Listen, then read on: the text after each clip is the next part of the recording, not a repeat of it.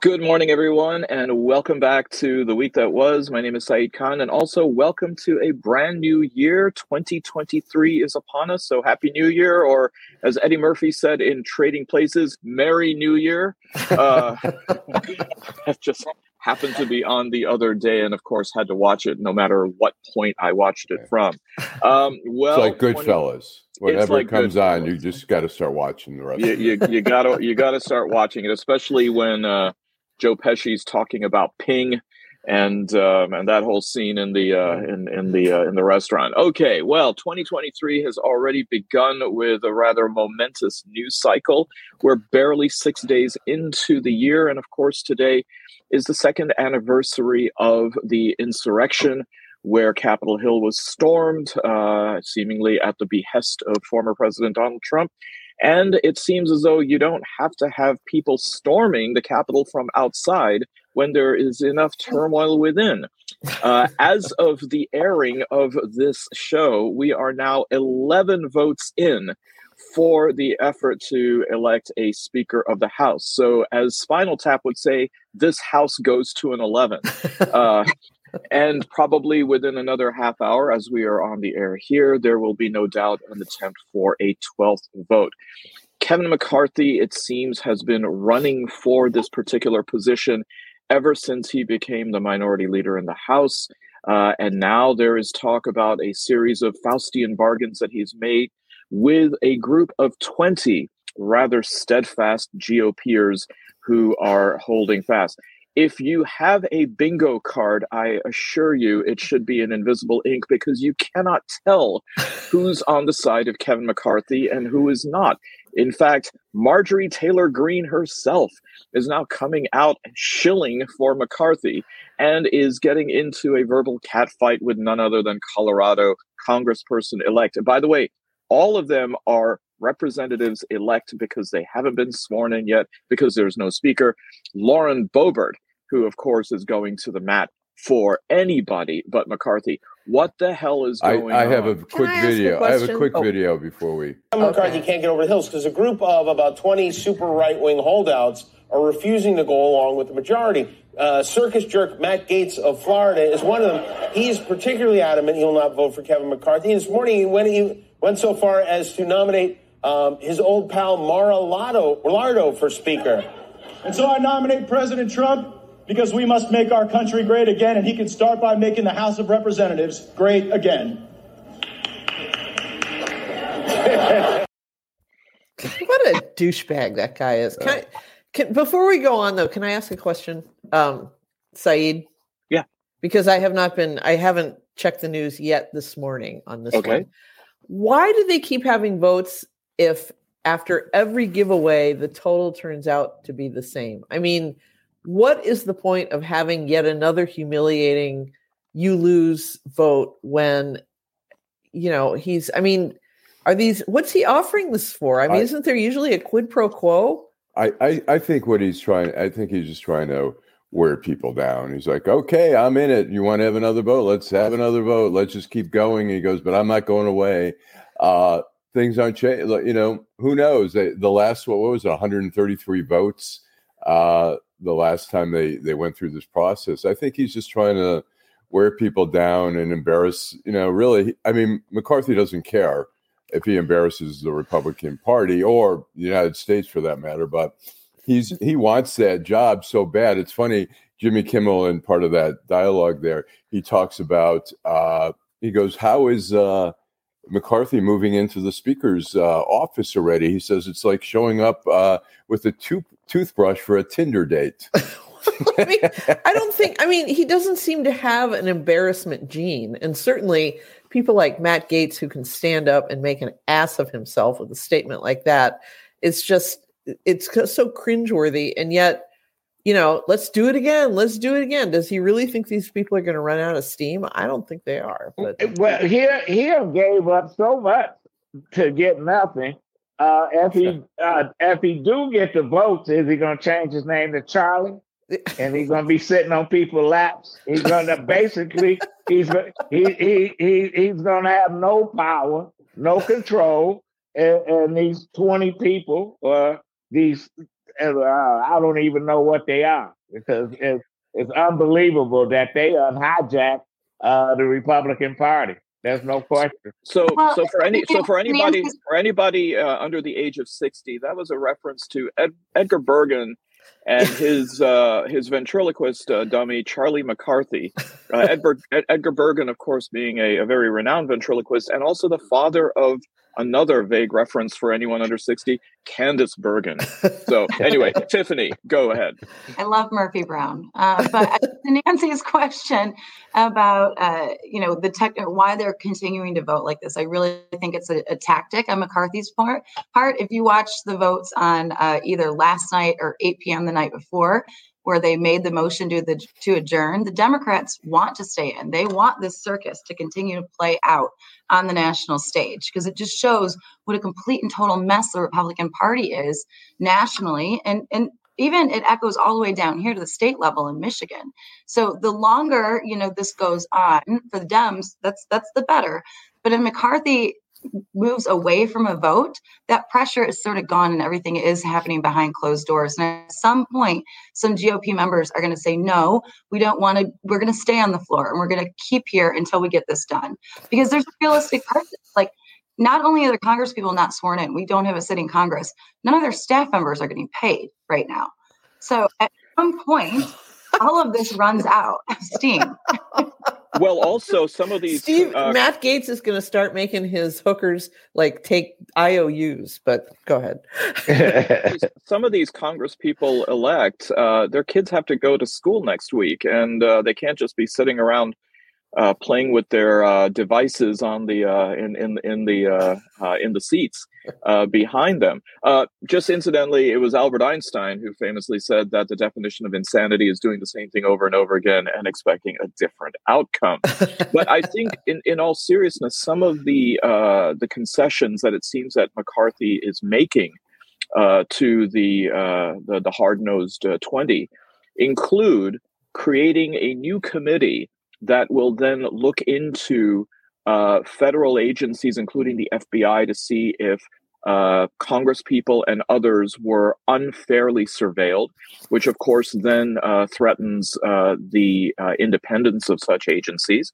There's also talk about immunizing any and all Congress people who might have had something to do with January the 6th in enabling the insurrection in the first place.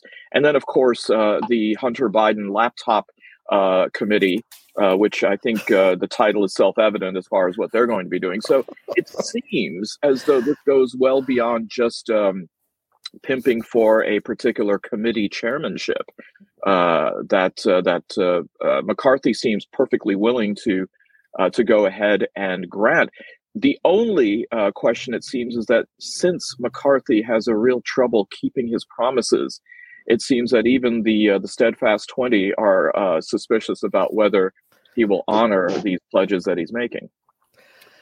I think Jim Jordan, you see him foaming at the mouth. He can't wait to get going on Hunter Biden and the FBI and all that. It's going to be such a mess. I mean, some of that, it'd probably be some interesting hearings. I mean, if they want to, talk about the FBI. I mean, if you talk to people at the FBI, which I have, I mean, they'll admit there were some, they've made some missteps in recent times, in recent years. And so it might be interesting. But the problem is Jim Jordan. I mean, can you imagine if Jim Jordan had been on the January 6th committee? It would have been a mess.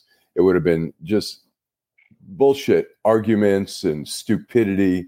So thankfully they kept him off that committee, but he's going to be running some of the show now. So. Well, he's going to be chairing the Judiciary Committee, which is problematic enough to have that happen. That's absolutely terrifying. And what I think, term limits has been on the table. I think is one of the things that the Freedom Caucus has been talking about, along with a number of other scary ideas, like being able to remove the Speaker of the House with a single nomination from a member of Congress. Call for a vote to remove. Call for a vote. Right. And so any of these things that he's going to give concessions on. I mean, the realistic result of this is that it's going to tie his hands behind his back when it comes to getting anything done on the Republican agenda. Because if they're going to be voting on appropriation bills over any certain amount, like $10 million, I think I heard one congressperson say they wanted to vote on yesterday, or any sort of things that were done by consensus before, if the Congress is going to be spending time on those sort of what would be routine, not so controversial issues instead of the real problems that our country is facing, his agenda is not going to get through. And so I think that that's the irony of what, this Freedom Caucus isn't realizing right now. Their ability to make change is going to be hindered by anything that they're asking for. Mm-hmm. Well, what about the Democrats in this? I mean, they have been incredibly consistent. Hakeem Jeffries, the presumptive minority leader, has come through with exactly 212 votes every single time in the 11 votes. I think the last time the left had that level of discipline was when they heard that they were banning lighters from Woodstock. I mean, it seems as though they're on message. Whatever kinds of fissures were there between moderate Democrats and progressives, everybody is in line. Do you think that there might be a deal that could be made where, I mean, there's talk about this. Ro Khanna from California, in fact, said he would be amenable to voting for a moderate Republican. I suppose when one shows up right after the unicorn does. What do you think is the strategy going on in the Democratic caucus now? Well, you're saying that they're united, but I'm just waiting to see what AOC and them do, because I think they raring to throw some gasoline on the fire, because they can hold up they've been holding up the Democratic agenda when the Democrats had control of the House. They made a lot of noise. Yeah, and I think, when it comes to the Democrats being in control right now of their own party, it shows that we've gone through a peaceful transition of power from Nancy Pelosi, who's, led the caucus for a very long time and has done a good job of getting things done from a Democratic agenda perspective. I don't think the Democrats have any incentive right now to make any sort of deal whatsoever until the Republicans start to get closer. And until then, the Democratic caucus should just sit back and watch the circus that's going down. Make another bowl of popcorn. Tiffany, and as far as a moderate Republican, where are they? I don't know if we're in a position right now to find that person. Tiffany, how much of that do you think is due to the confidence that they have that the Democrats run the Senate right now, so they know that there's a stopper there? Yeah, I think there's some, but I think, and I would hope, and I don't know this to be true, but, coming from a leader, minority perspective, that the Democrats are using this time to build their agenda out. Because if McCarthy ultimately ends up putting in first and second term Congress people into leadership positions on important committees such as judiciary or the Rules and Means or things like that, the Democratic congressional members who have experience and actually know how to whip up votes and get things done in Congress have an advantage if they've got a plan in place. And so my hope is that they're using this time to strategize what's going to happen after this circus ends. I think the Democrats have made it clear they want nothing to do with McCarthy, and they're going to let him just flap in the wind. He made remarks last year saying that when he got the gavel from Nancy Pelosi, he was going to hit her with it, making stupid little remarks like that. He's just obviously untrustworthy. Yeah, after making all these statements after January 6th, which is our anniversary today, he then went down to visit Trump to kiss his ass. I think he has very little respect. I think people are voting for him because he seems like the most obvious person who obviously wants it more than anyone. So people want to accommodate him. But he's going to be, if he happens to get it, really anyone who gets it is, it's a tough job. And the Republicans have seen, Paul Ryan, Boehner have realized it's unmanageable with like the Tea Party and this and that, and now you have these right wing, fanatics. It's not going to be an easy job, and I can see why a lot of people, including Jim Jordan, don't want it. Jim Jordan just wants to be a shit kicker. Did you hear what happened yesterday when somebody rose to nominate that guy Donalds? And he said, I rise to nominate a man who will be the first Black Speaker of the House. Oh, yeah. And the Democrats all started chanting, Hakeem, Hakeem. Yeah. Hilarious. It's like, just give it to him. Well, I mean, Don James is getting some attention on the Republican side after his speech yesterday, too. Oh, what did he do yesterday? Well, if the Republicans want a first Black speaker, 8 of them, or 6 of them, or 7 of them can come over and vote for Jeffries. Hakeem Jeffries, yeah. Yeah, if they truly want an African American, it's all bullshit, and this is what we're dealing with. Let them kill each other. That's what they're doing. It's chaos. It's chaos. Just let them. They're destroying the Republican Party. There's no question. I would say, as a political junkie and somebody who always has music on in the background, over the last 2 days, I've actually rather enjoyed the white noise of these constant roll call votes, learning about, really every member of Congress's last name and how many, Joneses that we have in different states around the country. Well, Jon Stewart said that C-SPAN is having its best season. So I think it's true for that. Yeah. But what about what's going on with MAGA? I mean, here you have some people who were pretty dyed in the wool, but Lauren Boebert, upon hearing that Donald Trump was beseeching people to vote for Kevin McCarthy, invoked Meatloaf by saying, "I would do anything for Trump, but I won't do that."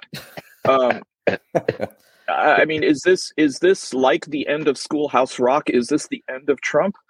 I think it is. I think it's just, we just don't know. I mean, he hasn't thrown in the towel yet, but I mean, I don't believe so, Nancy. You don't think so? That guy's like it's like a fly. It's 100 below outside, and for whatever reason, there's a fly in your house. He unsurvived. This guy is not going away. Now, do we have the power that he had 4 years ago? No. Yeah. But he still can wreak havoc. He still can wreak havoc. I would agree with that, but I guess my what I was trying to say is he's no longer the supreme leader that everybody bends the knee to. I mean, that we're seeing that happen now. But is he more dangerous as a guerrilla fighter? That's a good question. He could potentially be extremely dangerous. He's like a wounded animal now. He's like a COVID virus. You just keep mutating in different forms. Every time you try to kill him, it comes back as Super Trump. Wait a minute, we have a vaccine for that. And now another Super Trump. He will not give up. And in the end, look, if he gets indicted, which, it's very likely he will somewhere, whether it's in Georgia, New York, D.C., he'll get indicted. He won't go to trial probably till next year. He'll use it as a campaign thing to say they're coming after me, give me money, help me out. And then when him and DeSantis go at it, it's going to be a Texas death match. And then in the end, he's going to say, you know what? Fuck you. I'm going to run as an independent. The Patriot Party. Yeah. And that's going to be the end of the Republican election. Well, he's going to be the George Wallace, the Strom Thurmond, because they ran as independents, and George Wallace, they made a difference in these elections. He's not going away. He's there. He's not going away. But he won't be the John Anderson. Here's my prediction. If he does go to trial in 2024, what would be probably very smart for him to do is, obviously the trial will be televised. He should have his defense attorneys run campaign ads as exhibits, because that way he gets free ad time. So that's because I don't know if he's going to be able to raise enough money to be able to do that. So then I think there's going to be objections to relevance, but I'm sure he'll probably find a way. Well, there's something happening, of course, here locally in Michigan with the announcement by Senior Senator Debbie Stabenow that she will not seek a 5th term as senator. She has been, of course, in the U.S. Senate since 2001, served the great state of Michigan, but now she has said that she wants to spend more time with her family, including her 96-year-old mother and her children and grandchildren. This opens up a really tantalizing series of possibilities as to whom might run for the open seat. Any predictions amongst you? I think yes, I think Alyssa Slotkin seems to be a friend in Washington who's sort of involved in politics. I said, "Who do you think?" And she says, "I like Alyssa Slotkin." I think maybe Jocelyn Benson. I think she's a fairly ambitious person. And I think you can't rule out John James, who is just the chameleon of the year, and then the empty suit. Yeah, the empty suit, and then you have Kevin Rinke, who ran a horrible campaign, had a lot of money, ran a horrible governor's campaign, and the guy is just not bright. So I mean, how can you? How come you haven't mentioned Tudor Dixon yet? Because I think Tudor Dixon is the obvious. Don't really. She's like she's good looking. She's got at least the Betsy DeVos backed her once. They might back her again. I don't see. Didn't do well in the gubernatorial. Well, Stabenow should step down right now and get the Democrats a leg up. I say, why would you announce and wait 2 years and say she's lame duck now? Well, sorry, Olaf. Yeah, she wants to wait 2 years to her mother's 98 years old now, right? 96. I guess you want to wait till she's 96. But I'm just saying the bottom line is let Whitmer appoint someone. They need to pick a candidate. I say pick the strongest candidate, step down, appoint them to her seat, and they have a leg up on whoever the Republicans throw at it. But if we don't do it, we be on the verge of losing because 2 years is a long time. Yeah. Look what happened at the Supreme Court. This is a pretty deep bench, at least on the Democratic side. Yeah. I think, Mallory, you didn't mention Mallory McMorrow. What about Garland Gilchrist? Garland Gilchrist? His name's out there. Yeah. The only problem is Garland Gilchrist doesn't have, he's been really in the background in the administration. I think, I don't know. It's possible. But if Whitmer want to up his profile, that you push Stabenow and make her retire, and you appoint him.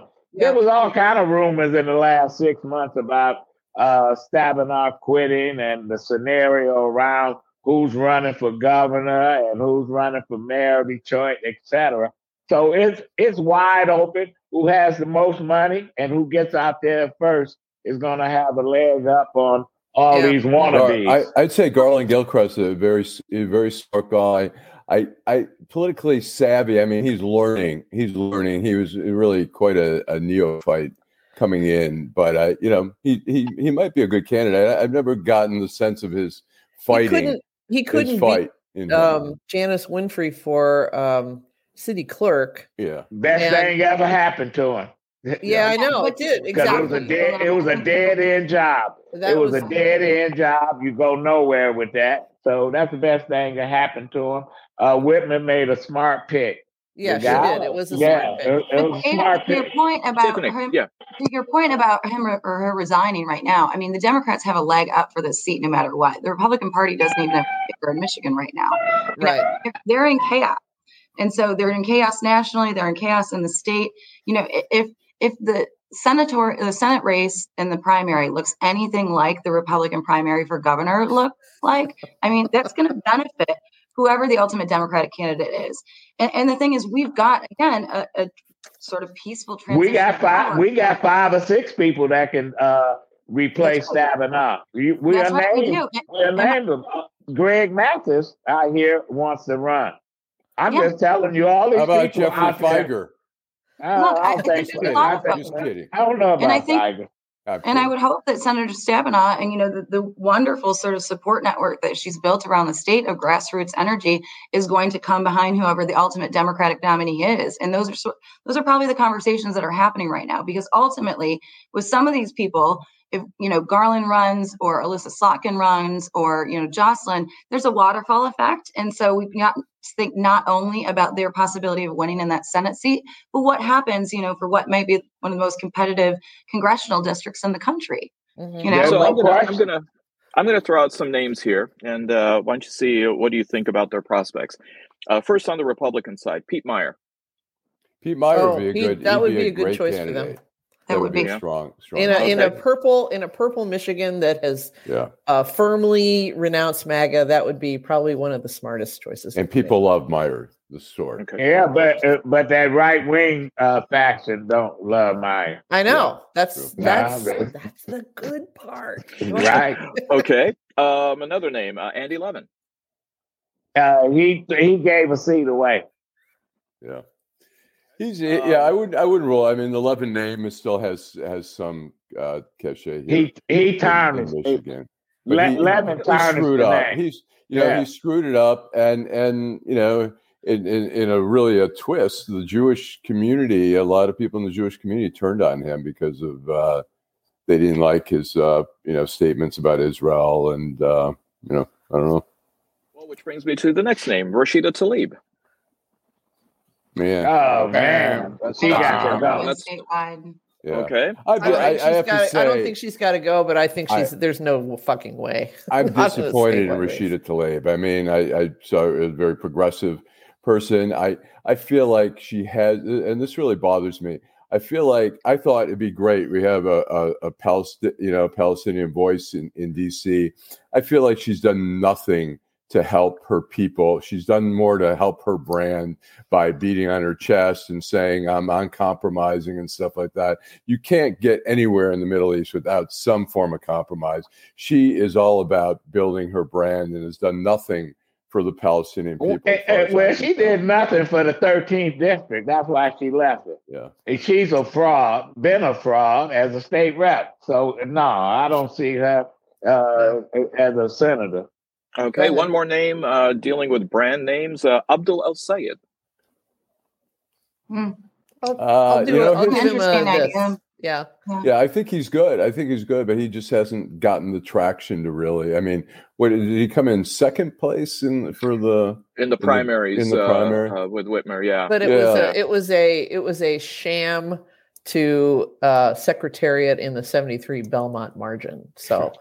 He didn't come close. Yeah, for some reason he's had a hard time building a real brand here. I love the equine reference. Yeah, for party politics, he's worked outside the party structure, and this is not a race that's going to be. I don't know if it's going to be won as sort of a outsider candidate in the Democratic structure. Yeah. So that's an interesting point, Tiffany. I mean, do you think then that the going rogue culture has sort of now dissipated and people are looking for the quote unquote grown-ups and the establishment again? I think that some people are, but certainly as evidenced by things that are happening in our state this week, we know that the going rogue culture is alive and well, and many, no matter what your politics are, if you're on the right or the left. But I think that when it comes to sort of leadership and an opportunity like this, for a U.S. Senate seat, particularly in a state where, we've had Democratic leadership at the federal level, I think for over 40 years at this point. And that's been something that's been unique about Michigan is what we've traditionally had sort of a split state legislature, but we've always had Democratic, national leadership. And so I think that there's going to be a lot of attention paid to continuing that, that legacy that we've held in the Senate. I think one name we've forgotten, Charlie LaDuff. Don't rule it out. Look, he could run and have it filmed the whole time, and it'd be a Netflix special, even if he loses. It'd be a great. Charlie's contortions to endear himself to right-wing media like Fox have been a little painful to watch, but you never know. So I think Charlie Langton has a better chance, but all right, that's just let her rip. Yeah. So speaking about the west side of the state, which is of course the home of Pete Meyer, we've got a bit of a shakeup in Ottawa County, adjacent to of course Kent County in Grand Rapids. Ottawa County being of course the home of Allendale, Michigan, the home of Grand Valley State University, as well as Grand Haven. It seems as though they are scrubbing their diversity office, and yet at the same time, to express that they do have some belief in diversity, they are appointing as county administrator John Gibbs, he who actually primaried Pete Meyer in the congressional seat out there, which of course cost the Republicans a seat that had been fairly strongly and stably held by the Republicans for at least the last 40 years, now is a Democratic seat, much to the chagrin of, you guessed it, Kevin McCarthy. And also appointing as health director Nathaniel Kelly. Nancy, I believe you might have a slight opinion about this. It's funny. I wrote about this on my own personal blog yesterday, and somebody who used to live in Ottawa County said, Ottawa County is the Indiana of Michigan, and Jamestown Township, which was the birthplace of a group called Ottawa Impact, which is the super MAGA, ultra MAGA group that kind of pulled off this coup on the county commission, which led to all of these changes, is the Indiana of Ottawa County. So that tells you something right there. I mean, that's what I want to point out. I want to make sure that we understand this is Jamestown Township is in Ottawa County, and this is the township that defunded its own library by failing to pass a tax millage to keep it operating. It's going to close. I believe they have enough money to get through 2024, and then that's the end. So they won't have a public library anymore. This is what happens when this is ultra MAGA at work. I mean, you forgot the funniest part of all of this, which is in addition to this meeting where they fired the county administrator, hired John Gibbs, dissolved the DEI office, and fired the health administrator. They also changed the county's motto from "You belong here" to "Where freedom rings," or "Let freedom ring," or something like that. Something with freedom in it. I think it's "Where freedom rings." And it's just, it's ridiculous. This guy, Nathaniel Kelly, I saw some video of him taken he's got a master's degree from an online university that is a for-profit online university. He calls himself a industrial hygienist.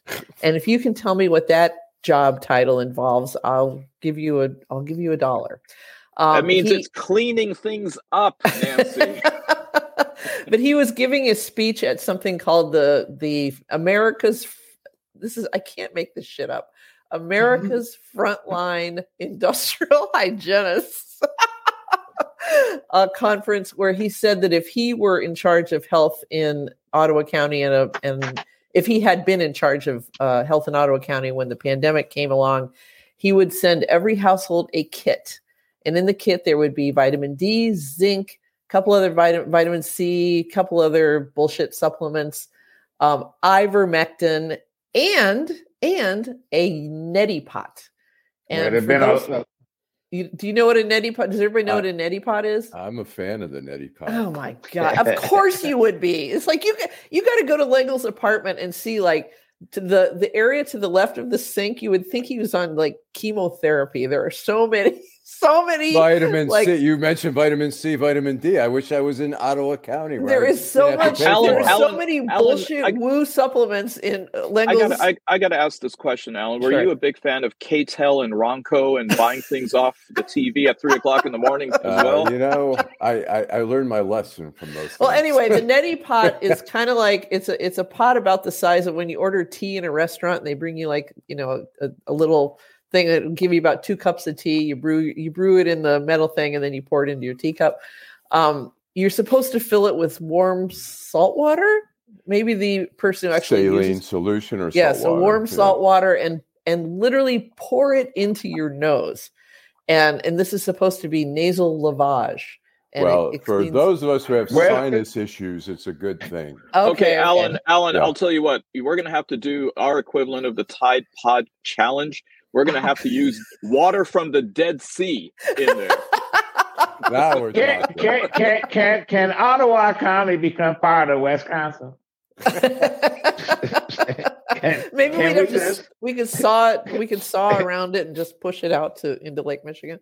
But the Nancy, by the way, next time you come over, I'm hiding all my supplements. All right. I can't believe you have time to even eat with choking down all that crap every day. Maybe you have a schedule for it. But anyway, the neti pot. The neti pot is to me is is somebody who swims and hates the feeling of getting water in my nose. I can't imagine anything worse than taking a warm teapot of it and pouring it in there every morning. But this is how he would have dealt with COVID.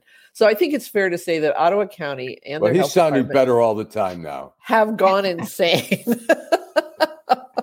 Well, I mean, I think in fairness, what they're showing is that they're bucking this stereotype that people have that the real crazies in Michigan are in the Upper Peninsula.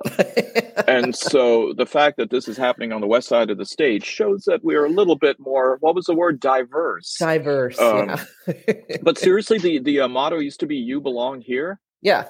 And they just, and actually somebody said that motto in the proposal during this meeting to change it, they said something, that model is a reflection of the Marxist attitudes that led to the Diversity, Equity, and Inclusion Office, and so let freedom ring. So I think I saw on a report out of Grand Rapids TV that the Attorney General's office is investigating Ottawa County because a lot of the decisions that they made at these meetings were never on the agenda. Right. And I mean, they pulled some sort of parliamentary shenanigans so they violated the Open Meetings Act. Right. Because this led to this was completely, it was out of the clear blue sky at their first meeting of the year, just the hammer came down. I think also, just for anybody who's concerned and is waiting on their free neti pot, I believe Nathaniel Kelly's appointment has to be approved at the state level.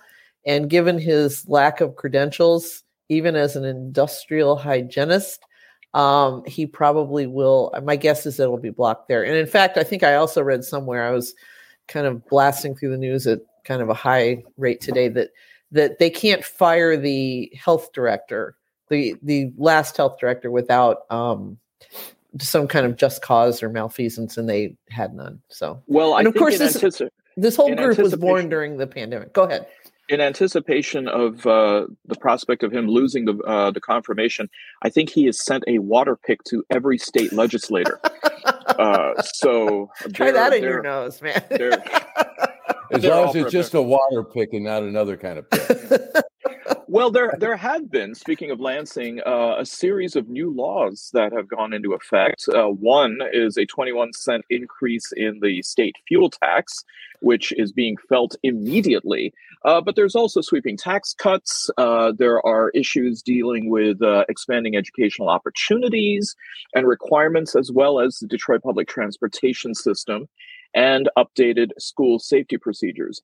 It seems as though the outgoing majority GOP legislature did put in some laws that are going to be affecting us. Do you see these having a net benefit for anybody? Well, I think the $18 million for the toy train over a certain amount of time, that's a waste of money. That was totally waste of money. That's a waste of money. They could have done it gave that money to some other project. Yeah, that I have to agree with Adolph on that one. That was ridiculous. I mean, the Q line, it's cute, but there were too many compromises made along the way. That should have been bus rapid transit, and it should go faster. I mean, I feel like I could walk faster than the Q line. Right. Somebody who lives and works directly on the Q line and should be able to take it to where I'm getting, it would take me 10 times as long to take the Q line. Yeah, so I would say it's made to teach children how to ride subways in bigger cities. I would take the Q line often to go downtown, which is about 2.5 miles from where I live. And it was usually 15, 20 minutes. So I thought the idea that they were talking about initially, like at least out to 8 Mile or Pontiac, you'd have to pack a lunch and a dinner before you got out the Pontiac. It should have been built in the middle of Woodward, not on the sides. First, right. It shouldn't go with traffic. It stops at traffic lights. There's a car parked on the track. It's ridiculous. It reminds us of the trolley they had on Washington Boulevard in the 80s. They settled for half a loaf when they should have gone. Right. Go ahead. I'm sorry. Well, it's not even a half a loaf. It's about 3 pizzas. Yeah. Well, there are 3 laws that, really caught my attention because I think they do have the possibility of making a big impact. One was the personal finance class that's going to go into high school curriculum, I think, for 8th graders. I think that's something that's an amazing addition to our curriculum and something that's great that the legislature has done. It's something that's been lacking in public education for a long time. When I look back and I was in 8th grade, and I tell people this in other parts of the country, that I had boater safety and hunter safety as required courses in 8th grade. Are you kidding me? I'm thankful for that. Like, I am. Where you go to school? Where you go to school at? I went to school in K-Pac in a small town, but they were required classes. You had that in K-Pac? We didn't even have that in Lapeer, and we were damn bigger than you. Look, there's hunters and there's water in this state. So I think that these are important things for kids to know about. But finance is also one of those things. So that's one of them. The Crime Victim Compensation Fund, I think, is another one that they've expanded it to include emotional and psychological injury for people. We do have a Crime Victims Compensation Fund, which really helps alleviate some of the pain that crime victims feel in our state, where they don't maybe have civil causes of action to help them make up for those injustices that they've suffered. It's been very limited, however, to a physical injury in which you could recover, some sort of compensation for. And now this law will help it go a little bit broader. But then the one that's really sort of like sticking in my craw right now that bothers me is the so-called changes to consumer protection here in Michigan and increasing consumer protection when it comes to online sales. And, sure, any effort in that area is a great one, but Michigan's consumer protection law that is still on the books has been basically eviscerated for the last 20 years. And so when we talk about consumer protection in Michigan and we don't talk about restoring our actual Consumer Protection Act, I really just find it disingenuous. And I think that legislators need to really think about that. We have Michigan has really poor consumer protection. I just wrote my legislator, which as far as I can tell, has not responded. I asked them to pass a law that every company that has like renewing your contract with a service or whatever every year, that they have to send you an email or something notifying you of that. Michigan does not have a law. California does, all these others. So a lot of us sign up for something not realizing, suddenly it's like, whoa, I've just got billed $70 for something I haven't used at all. So, are you still getting a bill? Are you still getting a bill, Alan, for OnStar? Because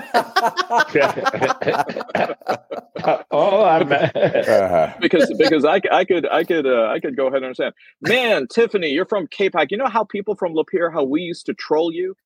I used to call you a palindrome. Yeah, we were. The cheerleaders had a cheer where we were a palindrome too, and in fact, it is. Were you a cheerleader? I was not. I was not. Well, pretty blonde, it's you got to figure that. So no. My basketball coach told me one thing, that I should just go run track because I was fast and all I had to do was turn left. Oh, okay. I actually find it presumptuous that you replied. Nancy could have been asking me the same question, but all right. So we got the cue. Just one more point on the consumer protection stuff, and I will say, Alan, it's not that we don't have laws; it's that the court. We have a really good Consumer Protection Act in Michigan, but over 20 years ago, our Supreme Court issued a decision that really made it unenforceable in any practical circumstance. The legislature could go back and fix it. There are some challenges that could come through the courts to fix it, but that hasn't happened yet. And it's very similar to some other things that we suffer in the state when it comes to protections for our people. We're the only state in the country where if you are injured by a prescription drug, if it kills you, if it causes you a heart attack, if it does anything, we're the only state in the country where you don't have a private right of action to sue the drug maker for that drug. Wasn't that a giveaway to Pfizer, and then Pfizer turned around and abandoned the state anyway? It was. It certainly was. And it's a much bigger conversation that I think is happening in the legislature right now when it comes to, the fairness to Michigan residents versus other states' residents, and, what caps look like, in Michigan, which would, even if we do away with preemption, Michigan residents under the current rules are still going to get far less than they would in a private civil justice suit with these drug makers who know that they injure people than they would if they lived, 100 miles down the road on the Ohio border or, in Indiana. Even. So there's a lot of work to be done. Where, by the way, the gas is cheaper and the roads are still better. But we had an incident in Wayne County where a road official pleads guilty to embezzlement of $1.7 million in road division funds. This is Kevin Gunn. He's also been charged with conspiracy to defraud with one John Gibson. Is this just, as Bruce Hornsby would say, just the way it is? Yep. I just have to say, and I haven't read deeply into this story, but it did say something about how he was stealing equipment from the roads department and then selling it. There was a case in Indiana when I lived there, where a guy who lived out in the country, he had some kind of farmette, was literally driving bulldozers off of the county, public works lot down these country roads to his own house, keeping them there, and then eventually selling them, online. And which I just find, how do you lose a fucking bulldozer, for Christ's sake? But it's like, apparently it happens. Now, it's like if this guy was stealing weed eaters or, leaf blowers or something like that, it would be easier to understand. But I mean, good Lord. Well, you lose it's Indiana, Nancy. I know it's Indiana, but this was happening. But this guy in Bloomfield, it was happening here. So I want to know what he was stealing. Well, the way I understand it is it was a free press investigation that sort of started this, and somebody can correct me if I'm wrong. Those of you in the media probably know more than I do, but it was more than that. It's sort of taking the funds from the department and buying new equipment and then reselling it. Oh, and so it was a multi-million-dollar sort of enterprise in that way. Wow. The thing about this story that I do like, though, is if it truly did start with a news investigation that went over the sheriff's department and then ultimately to the FBI, it restores my faith in the media a little bit. So I do like that. So we'll believe it whether it's true or not. Right. But Allan, you might remember in the 80s, there was at the city of Detroit, they had people cashing big refund checks from the city. The bank put up red flags because you don't get big refund checks from the city taxes, and they city appointed the director of income tax to investigate. Come to find out, he was the one doing it. There you go. So once in a while, you gotta have audits or whatever. Because folks do have these schemes and they take, and if you don't catch them, they do it for years. Yeah. Wayne County has a long history of corruption over at the road commission, the airport authority, a lot of stuff going on. They got rid of the road commission because of the corruption that people were taking. Right. Money. Yep. So Tiffany, here's a question for you. Would you leave Detroit if you were offered $1 million per child to move to the rural areas like K-Pac? Oh, well, that's a really tough question. $1 million? But that's not $1 million. Yes, I would, but I love Detroit, and the thing is, I'm a little bit spoiled because we have family property in K-Pac, so I get to enjoy the best of both worlds now anyway. Well, the reason I asked the question is because in Japan, the government is offering families up to 1 million yen, which actually is only $7,500 per child, to leave the Tokyo-Yokohama area, which of course is the largest metropolitan area in the world. 30 million people are comprising 1 out of every 4 people living in Japan. It's a novel idea because one of the things that they're trying to do is bring younger people into the rural areas where the age of the communities there is quite high. And this will then diversify things not only on age, but hoping that perhaps the aging population will also be better cared for, or at least people will check in on them. Nancy. Go ahead. I was just going to try to answer your question in a different way. Because similar to this story, yesterday I read a story about a farmer in Japan who was giving his farm away that he had built up over many, many, many years, and his children did not want it. And so he literally was giving it away to anybody who wanted it. And I found myself thinking, do I want to move to northern Japan to run a cattle farm? And so that was a real thought that crossed my mind of reading this article. They wouldn't let you. They probably wouldn't let you, Tiffany, because they would not. This is part of the reason that this is happening in Japan, is because they are extremely anti-immigration. They have never allowed, reasonable immigration, the way other countries have. You can come and visit, you can stay for a while, you can be a teacher, but you cannot become a citizen.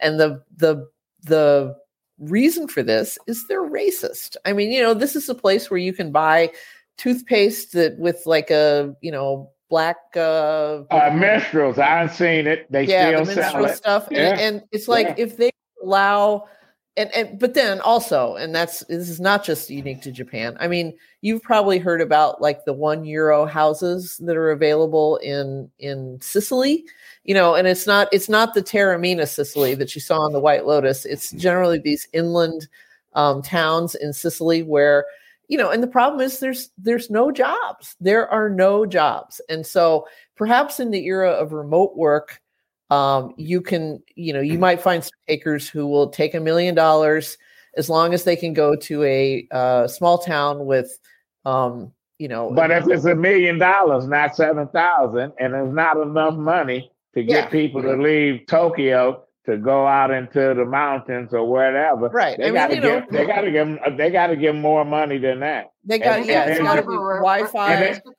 And in Japan, they don't have the average family don't have one or two kids. Their birth rate is very low because it's a crowded country. At least parts of it are crowded. The places where the jobs are, where people want to leave, like Tokyo and Kyoto. But it's just you might get a few takers, but I think the incentives have to be a lot stronger than that. Isn't it somewhat of a reverse of what we did in Detroit by offering $500 houses to generate investment into the city? And we had many multimillionaires that came in and bought swaths of it. Right. Well, like we got Bedrock developing down on the eastern on the East Riverfront. But I think that farmer Nancy should go ahead and torch the farm, blame it on Godzilla, collect the insurance. Unless, of course, there's a clause in the policy, which I imagine there is in Japan, that nothing is covered if Godzilla comes in or the deductible is too high. Well, Alan, I think we're at that time of the show. All right. Hold on a second. I've got to find our... Downtown Detroit, Robert Wells, Schmuck of the Week. Everybody loves that. He has now become our honorary sixth member here. So who's got a schmuck for the week? I'll go. Go ahead, Adolph. Okay. Richard Bernstein. You stole my schmuck. Yeah, he's a real schmuck. I don't know the guy that was hired as a clerk, but if he passed his fitness or whatever test to become a lawyer, served 14 years in jail. He didn't kill anybody. He didn't rape anybody. He served his time. Now we got people saying that blind people don't need to be judges. That's how stupid is that? So Richard Bernstein is a schmuck. He's an idiot. But he could have handled it better. He could have talked to his colleague and said, it's not a right look, But he comes out and goes crazy. So that's my guy. I'm really surprised because I know Richard. I'm kind of shocked that because I always have seen him as the most compassionate of judges, particularly, him being blind, and he knows that, he realizes probably if there was an appointed position, he would not have gotten the job. And the people, he's very smart, he's very able. My guess is that some conservative people on the bench were concerned about it, and he decided to step up and be the voice because he it would look bad for the conservatives to go after him. Maybe I'm wrong, but I'm surprised that he did that. I'm really, because how do people go to prison? They say, well, we need to teach them a lesson. They need to rehabilitate. Can I just say something? Because you guys are both assuming that everybody who's watching the show reads the Detroit News. And this is a story that has broken over like the last 2 days. And it started with a piece by George Hunter on the front page of the Detroit News that said, the newly sworn in Justice Kyra Harris Bolden had hired as a clerk this guy named Pete Martell. And Pete Martell is a felon, a convicted felon who did his time. He tried to stick up a convenience store. He fired at a cop. He didn't hit him, but he fired at a cop. He was convicted of an assault with intent to do great bodily harm, and he was sent to prison. He did his time. He got out of prison. He turned his life around and became a lawyer, and apparently a very good one, and an advocate for prisoners and for improving prison conditions in Michigan. And now you guys, Tiffany, you're a lawyer. Don't lawyers have to pass this character review? Yeah. Right. I mean, because I remember when I wrote about that other guy, I can't remember his name, Martinez, I think. Anyway, one of Todd Perkins' partners, he was sweating that out too, because he too had a criminal record that he had to get past. So the Michigan Bar Association thinks this guy is fine. And he was working as a clerk, and Richard Bernstein came out and just blew a gasket over this. And I mean, like, I agree with Allan. I've met him. He's a charming gentleman. He's very smart. He came up, he flatters me, he's really he knows how to work it. But he just blew a gasket over this stuff. And he said that there are some crimes that are so heinous that a person should never be able to work for it as a Michigan Supreme Court clerk. And one of them is firing at a cop. And it just goes contrary to everything I believe about, just criminal justice and rehabilitation. Go ahead. And it should have worked both ways, because we done had cops that's still on the job that murdered people and did all kind of stuff. So that argument don't hold up. So he is a schmuck. He might be a nice guy, but whoops. All right. Adolph's can I just add one thing, and just to say, from a legal perspective, this has been a hotly discussed topic, to say the least, along the last couple of days. And really, to me, putting the entire subject matter aside, one of the real sad things about this situation is sort of the even further politicization of our court. Right. And taking this, sort of coming behind the curtain to air some disputes that I think normally would have been dealt with in private. And we've also, in this city itself, we've had some of the top criminal defense attorneys go to prison and come back and get their license back to practice. So it's not, it's and like I say, some of the very top criminal attorneys have gone to prison for a year or two. Well, mostly just a year. In this case, I mean, what Martell did was he dealt with it the way you would expect an honorable person dealt with it. He fell on his sword. He resigned immediately. He didn't want to take any of the he didn't want to grab the focus off of this new Justice Bolden. And it made me think, Allan, that there's more to this story, that the knives are out for Kyra Bolden, it sounds like. And I know there was some grumbling at the time Whitmer appointed her about her not being qualified because she's very young and she's never been a judge before, et cetera, et cetera. And I wonder if that's not what it could be, but she ran as a Democratic nominee, really, even though it's I know. She lost narrowly. And Bernstein endorsed her. They ran together, really. Right. Well, that's fine. He said he. But Nancy, we have had judges that just got out of law school. Helene White, the Levins, got her appointed to 36th District. She got appointed to Wayne County Circuit. She got appointed to the federal bench. Listen, I'm not doubting you. Listen, that is the judges I mean, the governor, she wanted her. And I heard rumblings in the community. I know several attorneys who said she's no experience. She was a state rep for a minute, etc. All I can say is she'll grow into the job. Right. I mean, I'm not doubting anything. I'm just speculating on what might be behind this. What was a very out of character explosion by Richard Bernstein, and he is also my schmuck of the week. So that's that. I have a different schmuck of the week if we want to. Yeah, Tiffany, go ahead. There's so many to choose from this week. I had a really hard time, and I actually solicited, suggestions, and some suggested Jim Harbaugh just because of our results last week in the game. But I'm going to pick George Santos from the congressman from Long Island, who he has really flown under the radar with all the chaos that's being caused with the speaker's election. But I think we really still need to be talking about this 34-year-old new congressperson-elect who has been lying about his record for some time now on the campaign trail, about his grandparents being Holocaust survivors, his mother losing her life because of 9/11. I think at one point, and Allan, you may appreciate this, he didn't call himself Jewish, but Jew-ish. And now he's biracial too. Oh.